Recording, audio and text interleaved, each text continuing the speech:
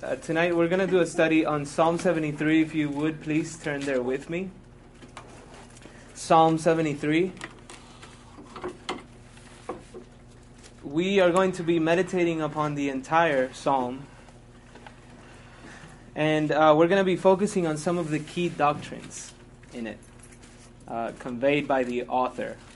So we're going to go ahead and start by reading the entire text. I'm reading, by the way, from the ESV. But let's read God's word. Truly God is good to Israel, to those who are pure in heart. But as for me, my feet had almost stumbled, my steps had nearly slipped. For I was envious of the arrogant when I saw the prosperity of the wicked. For they have no pangs until death, their bodies are fat and sleek. They are not in trouble as others are. They are not stricken like the rest of mankind. Therefore, pride is their necklace. Violence covers them as a garment. Their eyes swell out through fatness. Their hearts overflow with follies. They scoff and speak with malice. Loftily they threaten oppression. They set their mouths against the heavens, and their tongue struts through the earth. Therefore his people turn back to them and find no fault in them. And they say, how can God know? Is there knowledge in the Most High? Behold, these are the wicked, always at ease. They increase in riches. All in vain have I kept my heart clean and washed my hands in innocence. For all the day long I have been stricken and rebuked every morning. If I had said, I will speak thus, I would have betrayed the generation of your children. But when I thought how to understand this, it seemed to me a wearisome task until I went into the sanctuary of God. Then I discerned their end. Truly you set them in slippery places. You make them fall to ruin. How they are destroyed in a moment, swept away utterly by terrors. Like a dream when one awakens, O Lord, when you rouse yourself, you despise them as phantoms. When my soul was embittered, when I was pricked in heart, I was brutish and ignorant. I was like a beast toward you. Nevertheless, I am continually with you. You hold my right hand. You guide me with your counsel, and afterward you will receive me to glory. Whom have I in heaven but you? And there is nothing on earth that I desire beside you. My flesh and my heart may fail, but God is the strength of my heart and my portion forever. For behold, those who are far from you shall perish. You put an end to everyone who is unfaithful to you. But for me, it is good to be near God. I have made the Lord God my refuge, that I may tell of all your works. Let's pray. And O King Eternal, we approach your throne because of what Christ has done for us. And we ask you, Lord, that you would grant us success as we seek your face. We thank you for this passage of Scripture that teaches us the feebleness of men and your power and your grace. Grant us success, God. We pray in Christ's name. Amen. It's going to be hard to get through this entire psalm. There are basically three ways that we can divide this psalm. Or, I mean to say, there are many different ways that we can divide this psalm. But I have chosen to do it in three different categories. The first one, I've titled it, A Man Tempted. And that ranges from verses 2 through 14. And what we see is the writer's temptation to envy the wicked. And also, you may say as a subheading to that, to conclude that his striving for purity had been in vain. The second part, I've titled it A Mind Renewed. It ranges from verses 15 to 20. And he speaks of his triumph over that temptation and the means by which that triumph came. Thirdly, I've titled verses 21 to 28, A Heart Transformed. And what we see is his repentance and his renewal to a state of confidence in the Lord, joy in him, what some theologians would call a state of felicity, of being in right relationship with God after repentance and trusting in him. And we must notice that when he begins to write this psalm, when he picks up his pen, he is in that state. He's already gone through the temptation. He's overcome.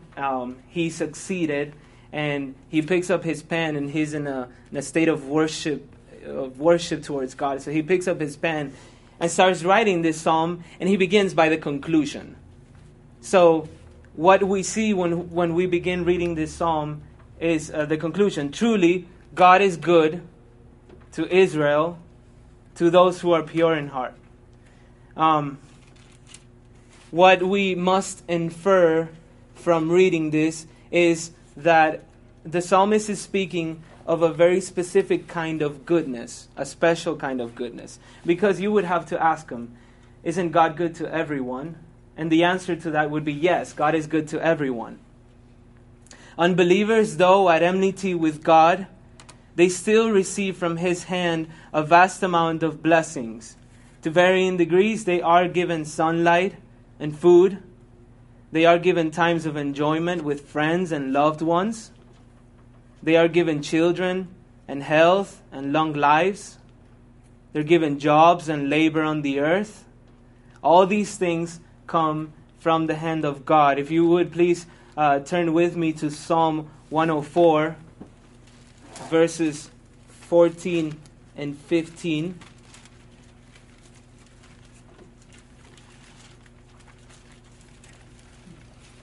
Here the psalmist, beginning at verse 14, says, You cause the grass to grow for the livestock and plants for man to cultivate, that he may bring forth food from the earth and wine to gladden the heart of man, oil to make his face shine and bread to strengthen man's heart. And this is good for everyone who lives on the earth, not just Christians. Everybody, or we can say definitely everyone we know gets to eat every day.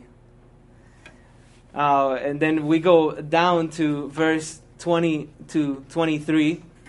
He speaks, You made darkness, and it is night, when all the beasts of the forest creep about. The young lions roar for their prey, seeking their food from God. When the sun rises, they steal away and lie down in their dens. Man goes out to his work and to his labor until evening. So you see there that God provides even protection for man. In this case, he is having the young lions hunt during the night. And then when the lions go back to their den, then man comes out and engages in his task, right? He goes to work. Which, by the way, work is a blessing. Have you seen how depressed man can get when they have no longer work to do? Yeah. And that's why it's good for us as Christians to always be engaged in the work of God. That gives us an extra level of having reasons to live here on earth. So he protects man from the beasts of the forest, believers and non-believers alike. Then you go down to verse 27. These all look to you to give them their food in due season. When you give it to them, they gather it up. When you open your hand, they are filled with good things. Think about it, with good things. Even people who are unbelieving and wicked, they are filled with good things. When you hide your face, they are dismayed. When you take away their breath, they die and return to the dust. Another passage is in Matthew 5:44 to 45. You guys don't have to turn this. It's a It's a very familiar passage to us. Jesus, speaking to the Pharisees, say, "But I say to you, love your enemies and pray for those who persecute you." What for? "So that you may be sons of your Father who is in heaven. For he makes his sun rise on the evil and on the good, and sends his rain on the just and on the unjust." Now, if you are tempted, or just in case you are tempted to believe that God only gives these things to unbelievers so that he can heap up judgment on their head, I would point you to Ezekiel 33:11, where he says, "As I live, declares the Lord, I have no pleasure in the death of the wicked, but that the wicked would turn from his way and live." As a matter of fact, the wicked are more often than not under the restraining power of the Holy Spirit, and this too is an act of grace. So think about it. Men are never as bad, or most times men are never as bad as they would be if God wasn't exercising force, a miraculous force from the Holy Spirit on them. We can see this, and that's why it is the standard of Jesus on his Sermon on the Mount. Matthew 27:28, "You have heard it said, you shall not commit adultery, but I say to you that everyone who looks at a woman with lustful intent has already committed adultery with her in his heart." And so God, that's why he looks at the heart. The reason why a man may not perhaps physically or actually commit adultery every time that he looks at a woman with lust can be traced to the Holy Spirit's restraining power. He may have allowed the man to discern, for example, the consequences of his action, the pain that he could bring upon his family, or the husband's vengeance, or his society's scorn. But he wouldn't have it in himself to know these things. We read in Genesis 8:21, after God floods the earth and every living creature has been extinct from the face of the earth, Noah is left, and Noah offers sacrifices to God. And God says, "I will never curse the ground because of man, for the intention of man's heart is evil from his youth." John Calvin wrote that some men are restrained only by shame, others by fear of the loss from breaking into many kinds of wickedness. Some aspire to an honest life and deeming it most conducive to their interest. Thus God, by his providence, curbs the perverseness of nature, preventing it from breaking forth into action, yet without rendering it inwardly pure. And we have seen this even in the unbelieving world. There was a famous basketball coach, John Wooden, not a believer as far as I know. And he is known for saying that the true test of a man's character is what he does when no one's watching.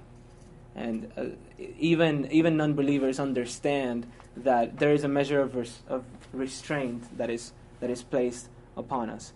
Lastly, I do have an example on Genesis 37. We see this very well illustrated in the story of Joseph and his brothers. Genesis 37, verse 20.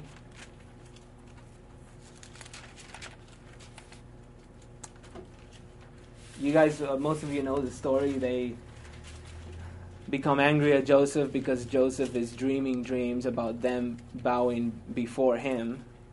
And when they see him at a distance, all his brothers, they say to one another, verse 20, "Come now, let us kill him and throw him into one of the pits. Then we will say that a fierce animal has devoured him, and we will see what will become of his dreams." Their intention was to kill Joseph. But see, this is the restraining power of God.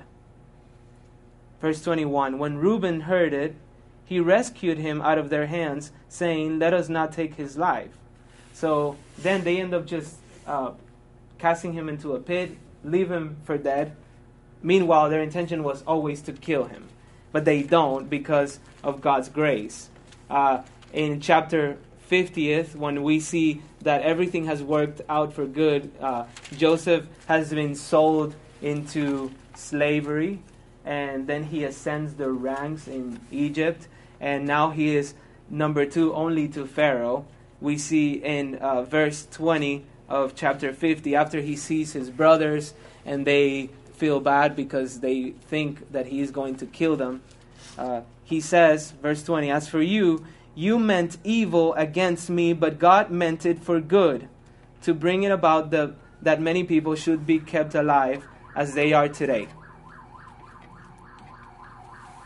Again, what we see from God is that he is constantly good to unbelievers and believers alike. Everybody that has ever lived in this world has been treated kindly by God. However, when we approach verse 1 of Psalm 73, the psalmist is saying, "Truly, God is good to Israel, to those who are pure in heart." That is, his children, God's own people. If you want a good way to read this verse, you would say, God is good to Israel. That's the name of the street, as it were. Those who are pure in heart, that would be the house number. To give you another analogy, God is good to Israel, that is the country. Those who are pure in heart, that would be the name of the city. Because if you go to Romans 2, verses 28 to 29, you will see Paul clearly explaining to the Romans, "For no one is a Jew who is merely one outwardly, nor is circumcision outward and physical, but a Jew is one inwardly, and circumcision is a matter of the heart, by the Spirit, not by the letter. His praise is not from man, but from God." We also see in John chapter 8, verses 39 and 40, Jesus, in speaking to the Pharisees, or as a matter of fact, they are speaking to him, and they say, or they answered him, "Abraham is our father." Jesus said to them, "If you were Abraham's children, you would be doing the work, or the works Abraham did. But now you seek to kill me, a man who has told you the truth that I heard from God. This is not what Abraham did." So what did Abraham do? Anybody? He believed, right? And that was counted to him as righteousness. And that faith, by the way, was not of himself. It was a gift from God. If you would, Philippians 2:8, "For by grace you have been saved through faith, and this is not your own doing. It is the gift of God." So who is an Israelite? Those whom God chose for himself before the foundations of the world to be his children. Ephesians 1:5 and 6. "In love he predestined us for adoption as sons through Jesus Christ, according to the purpose of his will, to the praise of his glorious grace, with which he has blessed us in the beloved." Romans 9:6 and 8. One more. "For not all who are descended from Israel belong to Israel. Not all are children of Abraham because they are his offspring. But, quote, through Isaac shall your offspring be named." That's the writer is quoting Genesis 21 verse 12. And that was the promise that God gave to Abraham through Isaac. Your offspring shall be named. Now notice, Abraham had more than one child. He had many of them. This means, I'm reading verse 8 now. It says that this means that it is not the children of the flesh who are the children of God, but the children of the promise are counted as offspring. So when we see that God is good to those who are pure in heart, that purity is rather descriptive than it is prescriptive. It is telling of their identity, not necessarily the things that they do. I remember being a much younger believer and getting to Psalm 73 and reading that first portion and not being able to read the rest of the psalm, because truly God is good to Israel, to those who are pure in heart. And I'd say, I'm not pure in heart. So God is the one who purifies our heart through the Lord Jesus Christ, who took the cross on our behalf.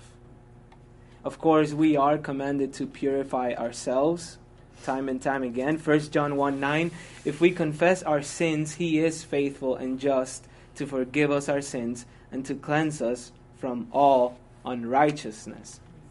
And that is what a pure heart looks like. It's one that, having been cleansed by faith, continues to purify itself by coming to Christ in repentance and living a lifestyle of holiness and confession before Him.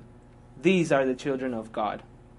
And as we see in the text tonight, they too are feeble and weak.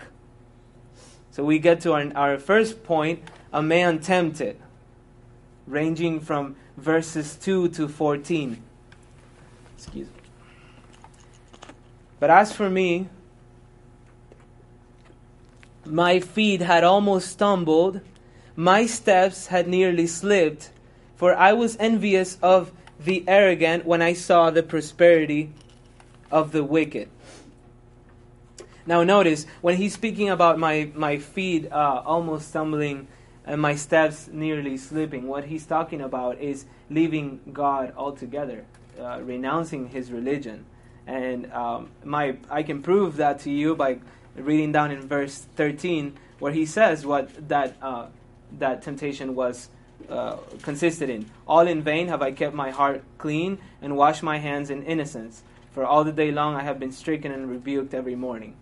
He is coming to the conclusion that all his religion, everything had been in vain. And it says, for I was envious, notice this, I was envious of the arrogant when I saw the prosperity of the wicked. And that usually is the first problem when we see, right?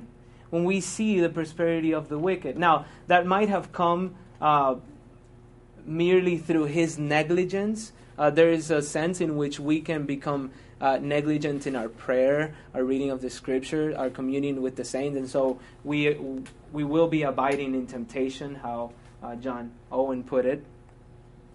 But also, righteous men are also tempted. Righteous men and women are also tempted. Temptation comes just like Jesus himself was tempted. Now, in this verse, as for me, my feet had almost stumbled, my steps had nearly slipped, for I was envious of the arrogant when I saw the prosperity of the wicked. So this is when things start going bad for him, when he takes his eyes off of Christ and the heavenly things, and starts to wander into sin.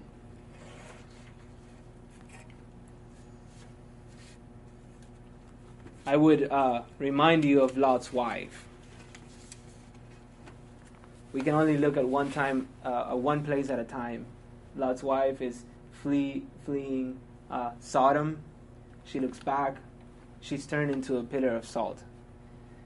She took her eyes off of the prize. That's why Hebrews 12:1 and 2 says, therefore, since we are surrounded by such a great cloud of witnesses, let us also lay aside every weight and sin which clings so closely. Let us run with endurance the race that is set before us, looking to Jesus, the founder and the perfecter of our faith, who for the joy that was set before him endured the cross, despising the shame, and is seated at the right hand of the throne of God. We also see Matthew 6:22, the eye is the lamp of the body. So if your eye is healthy, your whole body will be full of light. So we must be careful in what we set our eyes upon. Now, I would also submit to you that what the psalmist is beginning to believe here in verse 3 and then on all the way through verse 14 is actually the things that the wicked would have him believe. And so we go down, for they have, this is verse 4, for they have no pangs until death, their bodies are fat and sleek, they are not in trouble as others are, they are not stricken like the rest of mankind. I guess they did have a different culture back then, because today their bodies would be fit and sleek. But they are not in trouble as others are. They are not stricken like the rest of mankind. Please turn with me to Job 21:7. That's the book before Psalms. And this passage is a really good parallel to Psalm 73. Actually, they read almost the same. Beginning in verse 7. Why do the wicked live, reach old age, and grow mighty in power?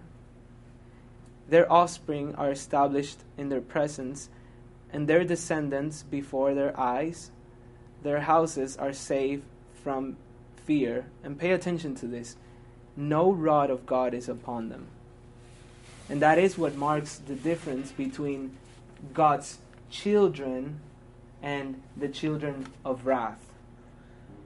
That for the children of God, there is a rod that is upon us, but it's a rod of love, because we are His children, right? Proverbs 3:11 and Proverbs 3 verses 11 and 12. My son, do not despise the Lord's discipline, or be weary of His reproof, for the Lord reproves him whom He loves, as a father the son in whom He delights. We also see this proverb quoted by the author of Hebrews. That would be in the 12th chapter, Hebrews 12, starting in verse 7.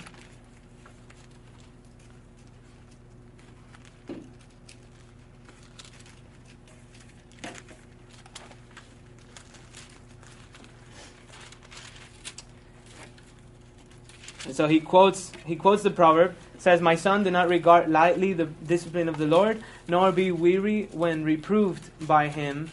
For the Lord disciplines the one He loves, and chastises every son whom He receives. It reads a little bit different maybe in your translation, because it is being translated from the Septuagint, which was the Greek New Testament, or Old Testament. Verse 7. It is for discipline that you have to endure. God is treating you as a son. For what son is there whom his father does not discipline? If you are left without discipline, in which all have participated, then you are illegitimate children and not sons. Besides this, we have had earthly fathers who disciplined us, and we respected them. Shall we not much more be subject to the Father of spirits and live? For they disciplined us for a short time, as it seemed best to them, but He disciplines us for our good, that we may share in His holiness. Did you catch that? So this whole thing has always been about holiness. And that is why the wicked prosper. And that is why we as saints have to endure suffering. It's because God is working in us to make us holy. Right? And that's also why there's just a few of us, because without God's Spirit causing us to want this, it would never happen. Right. We'd all be wicked. We'd all be chasing the almighty dollar and all this stuff, and because that's what we want. Amen.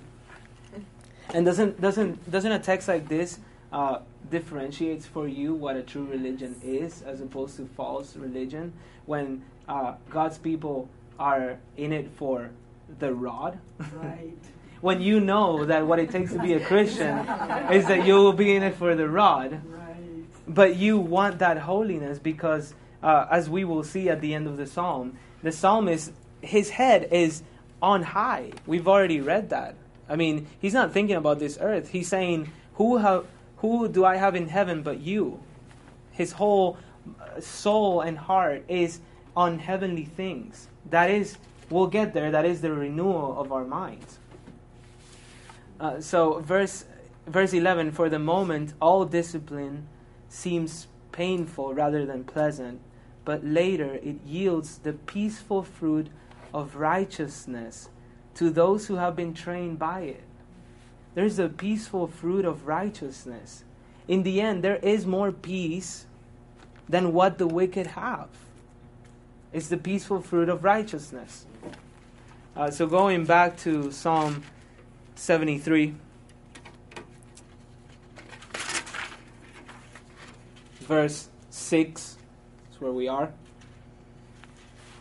Therefore, pride is their necklace, violence covers them as a garment. Their eyes swell out through fatness, their hearts overflow with follies. They scoff and speak with malice. Loftily they threaten oppression. They set their mouths against the heavens, and their tongue struts through the earth. As we see, these are men that are taking all the blessings that we spoke, that God gives to His children. Psalm 104, He's talking about wine to gladden the heart of man, bread to strengthen him, oil to make his face shine. But what we're seeing is that these wicked men are taking these very same things and they're twisting them. They turn the wine that God gives as a gift to man into drunkenness. They turn the bread into gluttony. Right? Their eyes swell out through fatness. I mean, they just indulge on it.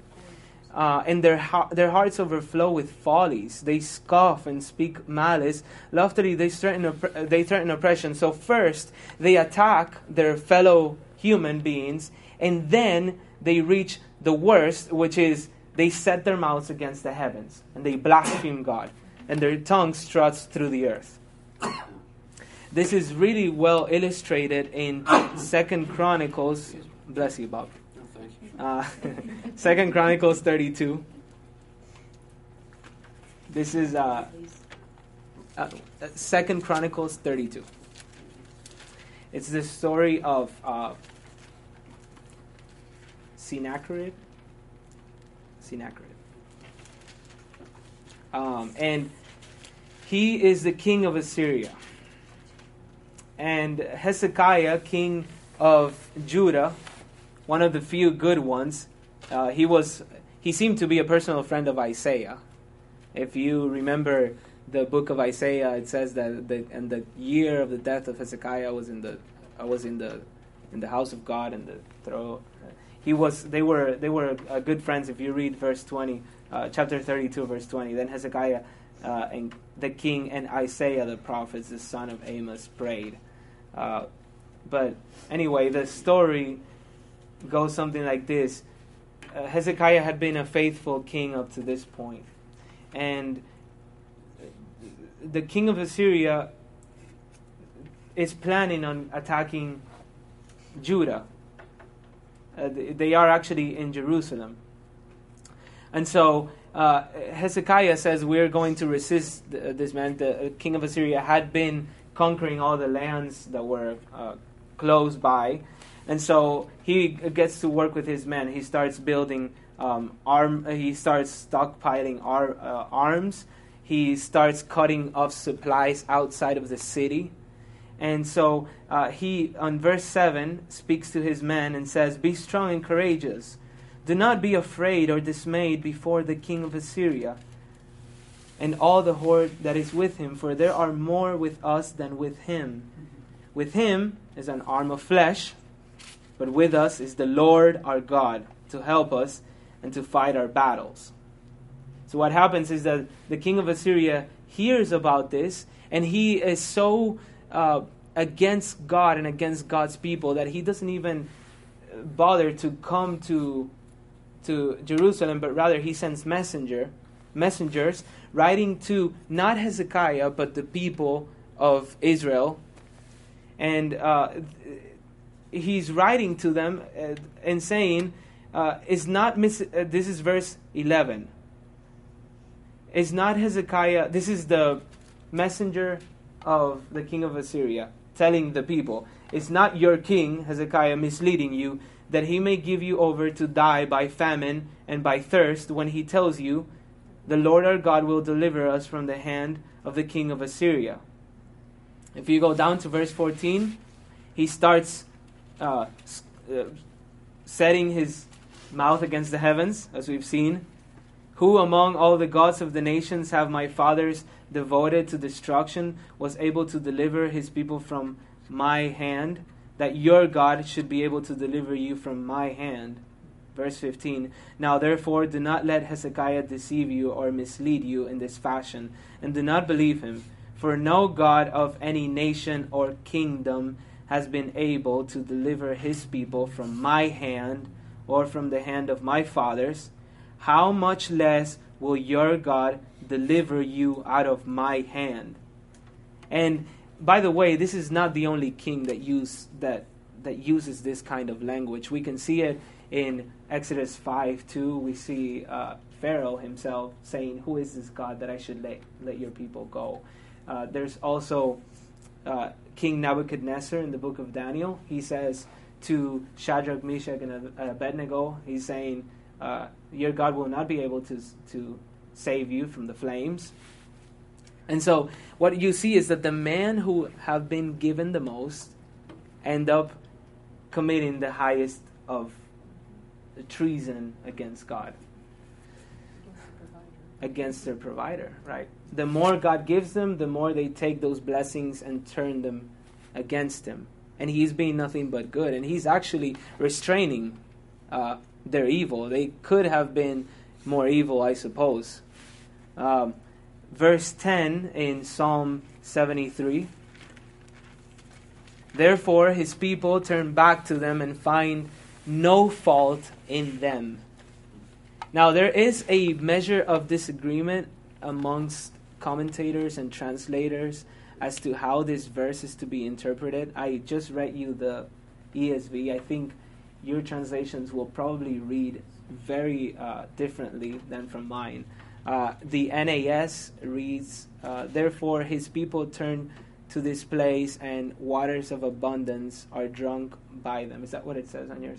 And I think the King James and the NIV read that way. But I'm going to go ahead and scratch my ESV because I think that what happened was that they tried to kind of simplify the passage, and the conclusion that they came up with I don't think is accurate. So we'll go with the NAS. Therefore his people return to this place, and waters of abundance are drunk by them. Now what I believe this verse is saying is that when it says, therefore his people return to this place, what he's trying to say is people come to the place where I am, where they are tempted to believe that the evildoers are, or they're envying the evildoers. It says now the waters of abundance are drunk by them. That is, he is making a reference to suffering. They are made to suffer. Remember Christ drinking the wrath of God, in a way, a cup of suffering. You see David also referring to eating his own or drinking his own tears when he was crying, and the affliction produced by the arrogance of these men are the saints are being made to drink. Psalm 119:36. My eyes shed streams of tears because people do not keep your law. Or Psalm 75:8. In this case, this is God. For in the hand of God there is a cup of foaming wine, well mixed, and he pours out from it, and all the wicked of the earth shall drain it down from the dregs. So, affliction. Now, verse 11 says, "And they say, how can God know? Is there knowledge in the Most High?" These are now the wicked speaking. "Though God is good to them every day and gives them even the air they breathe, they refuse to acknowledge Him." Verse 12, "These are the wicked, always at ease. They increase in riches." He had been, at this point, I believe, completely deceived by the appearance of what was taking place with the evildoers. He had concluded that they're always at ease and they increase in riches. Now, verse 13, and I would call this verse the psalmist's rock bottom. He says, "All in vain have I kept my heart clean and washed my hands in innocence. For all the day long I have been stricken and rebuked every morning." Why is it rock bottom? Because he's actually now despising God's discipline. He's complaining about it. Right? So he had begun his descent when he saw the prosperity of the wicked. He starts going down, down, down, down, down, down. And then he is deceived and says and concludes, they're always good. And then hits rock bottom where he says, I have always been pure for nothing. Right? Now, the next verse, 15, "If I had said, I will speak thus, I would have betrayed the generation of your children." And this is when we see that the fear of God is the beginning of wisdom.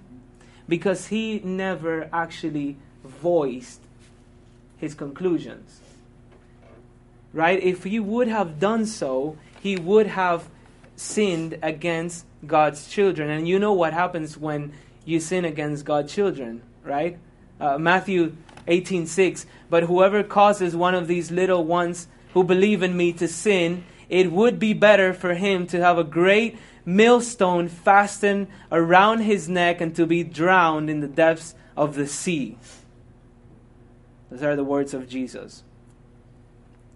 So the fear of God does not allow him to actually say anything. And so he starts trying to understand, verse 15. "But when I thought how to understand this, it seemed to me a wearisome task." He begins by trying to understand it in his own mind, right? And right, in his own humanness. And he can't understand it. So he gets tired. He doesn't know what to think. Until, verse 17, "I went into the sanctuary of God." And this is the second part, a mind renewed. Psalm 27:4. "One thing have I asked of the Lord, that I will seek after, that I may dwell in the house of the Lord all the days of my life, to gaze upon the beauty of the Lord and to inquire in his temple." You notice it was all about the flesh. It was always about the flesh. The whole time it's going about the flesh. I don't have. I did got the suffering, kind of that. And then when you, like you said, the gear shifts. Mm-hmm. All of a sudden you say, but you can't do anything any different except for what you know is right, which is to honor God. Amen. And then once you go that way, then you all of a sudden reset. He resets your eyes. He reset, right? Romans 12. "Therefore, brethren, do not be conformed to the patterns of this world, but be transformed by the renewal of your mind." And he says that then he discerned their end. He not only saw, by seeing the beauty of God, he discerned also the end of the wicked. Yes? I think this whole section is interesting in that as he questions and questions, he's trying to convince himself that, like you said, denounce his religion and convince himself that it's God's fault. But instead it leads him back to the truth, I think. Right. And, to me that's just a powerful example of the way the Spirit works in us. Yeah. God don't let you go so far. And he lets you go down these thinking like this. Because then he lets you at that place. So what are you gonna? So what? What are you left with? Well, you're left with in your own pity, in your own self-awareness, and then but you can't forsake him. You know better. Well, we can't escape our humanness either. Yeah. We look at all this stuff, Everybody's and we having a want good time. some of this stuff too. Why is life so hard? Yeah. How come they get all of it? They're not even doing right. They're being Look at mean him, to people. look at him, look at him. Yeah. Yeah, and that's a good point. It's like a circle. It's a that you circle. go in. Yeah. I do this. I do this. It's Yeah. frustrating, and then I say, "Oh, right. Oh yeah, oh yeah, oh yeah. I did it. That's right. Oh yeah. And that's why we are given the means of grace, the preaching of the word, the coming together as believers, the Lord's Supper, all these things to remind us of God's love for us. Anyway, verse 18. But when actually. Okay, we already saw 17. Okay, 18.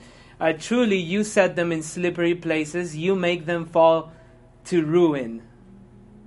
I was sharing with Pastor Luke Cummings about this, and he made a really good point. Truly, you set them in slippery places. Anyone who's not in Christ is in a slippery place, right? Because we build our house on a rock. And notice that God sets them in slippery places. The world is a slippery place that one day will be burned with fire. The difference between them and us is that we have been uprooted from this world and we are seated in the heavenly places with Christ, while unbelievers are planted here and everything that they have is in this world. Verse 19, how they are destroyed in a moment, swept away utterly by terrors. Like a dream when one awakes, O Lord, when you rouse yourself, you despise them as phantoms. My translation reads phantoms. Yours might read something like figure or image or fantasy or form. But this is actually making a reference to the resurrection of the body when God lifts them or has them rise from the grave so that he can judge them. It's either that or simply when they wake up in hell, they will have been destroyed, right? And like one awakening, we see that they are nothing but a shadow too. They're being referred to as phantoms because all that they had was so it was just mist. It was disappearing, right? And so when we see, for example, the rich man and Lazarus, the rich man had no name. You hear the rich man and Lazarus because his whole identity was tied to his sin, right? And so he had no name, and this happens all the time throughout the Psalms. Next, verse 21. And by the way, you guys know what happened to the king of Assyria? He later on goes back to, he's setting his mouth against the heaven, and he goes back to Assyria because God had killed all of his officials. So he goes back to his country, and when he gets there, he goes into the house of his idol, and his sons kill him. So it's a complete irony what God does to him. And so point number 3, and the last one, a heart transformed. Verse 21, when my soul was embittered, I was pricked in heart. I was brutish and ignorant. I was like a beast toward you. Now notice, his mind has been renewed. And so he has a right view of himself. He has a right view of his sin. Therefore, he is repenting. Notice how he also is acknowledging his sin. And I would point you to James chapter 4. This is really important. James chapter 4, verse 8. Draw near to God, and he will draw near to you. Cleanse your hands, you sinners, And purify your heart, you double-minded. Be wretched and mourn and weep. Let your laughter be turned to mourning and your joy to gloom. Verse 10, humble yourselves before the Lord, and He will exalt you. The psalmist here is calling himself, he's saying, I was a beast towards you. Now, did God exalt him? Most surely He did. Because the man that he's writing about, the wicked and the evildoers of his time, we don't know their names. They've been wiped away by history. But we know who wrote this psalm. His name was Asaph. And his writings are still being used by Christians. His writings are being used by God to sanctify His people. Talk about God exalting someone. Right? So again, we don't remember their names, but we do remember his. Verse 23, and this is grace. Remember, his mind had been renewed. He had the right view of God as well. He had the right view of Him, and he had the right view of God. Verse 23, nevertheless, I am continually with you. You hold my right hand. God holds him. You guide me with your counsel, and afterward you will receive me to glory. Praise God. He has his sight set on glory, not on this passing world. 25, whom have I in heaven but you? This is one of the most intimate expressions of worship that you can find even in the Psalms. Who have I in heaven but you? And there's nothing on earth that I desire besides you. He's already outside of himself, outside of this world. He's in heaven. My flesh and my heart may fail, but God is the strength of my heart and my portion forever. For behold, those who are far from you shall perish. Notice he has already changed his view. He's not saying no longer that they're always at ease, and no, he's saying they shall perish. And you put an end to everyone who is unfaithful to you. But for me, it is good to be near God. I have made the Lord God my refuge, that I may tell of all your works. And tell us he did. Right? Now, just real quick to wrap it up, I have two applications. The first one would be for us to strive to keep our eyes on Christ. If you, just a practical application, if you're constantly lending your eyes to the world, when you sit down and you watch a movie, you're lending your eyes to the world, right? If you're constantly doing that, and that is an unhealthy pattern, then you will be tempted to envy the evildoers, because that is what they will show you. Social media, it goes the same way. So instead, train yourself for godliness.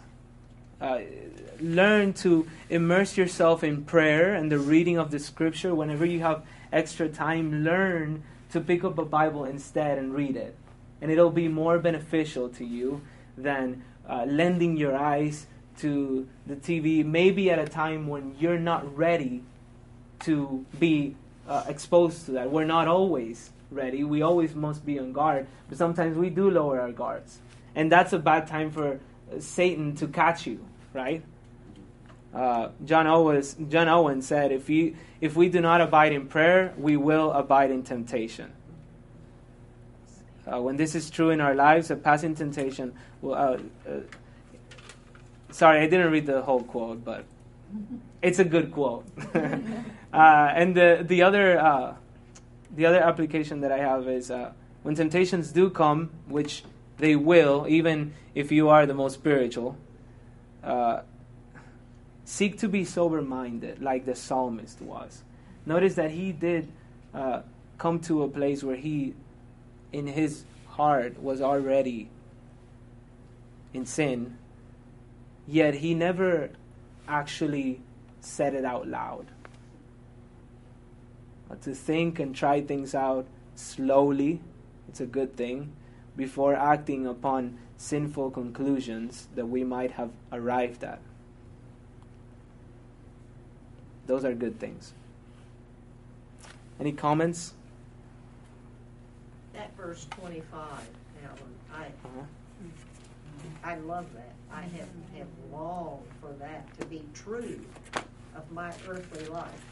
There is nothing on earth that I desire besides you. Amen. Nothing else. Nothing. Yeah. I can't imagine being there, but I see it. I long. Sometimes. Yes. Amen. All right, well, let's pray. And Father, we thank you for the time that you have given us together. We pray that your word would not return void to you, but that it might take root in our hearts, that we might find in Psalm 73 an arrow for our quiver, that we might go to this text and read from it and be reminded that our citizenship is not in this world, but in heaven. Take us home safely, we pray. In the name of Christ. Amen. Amen.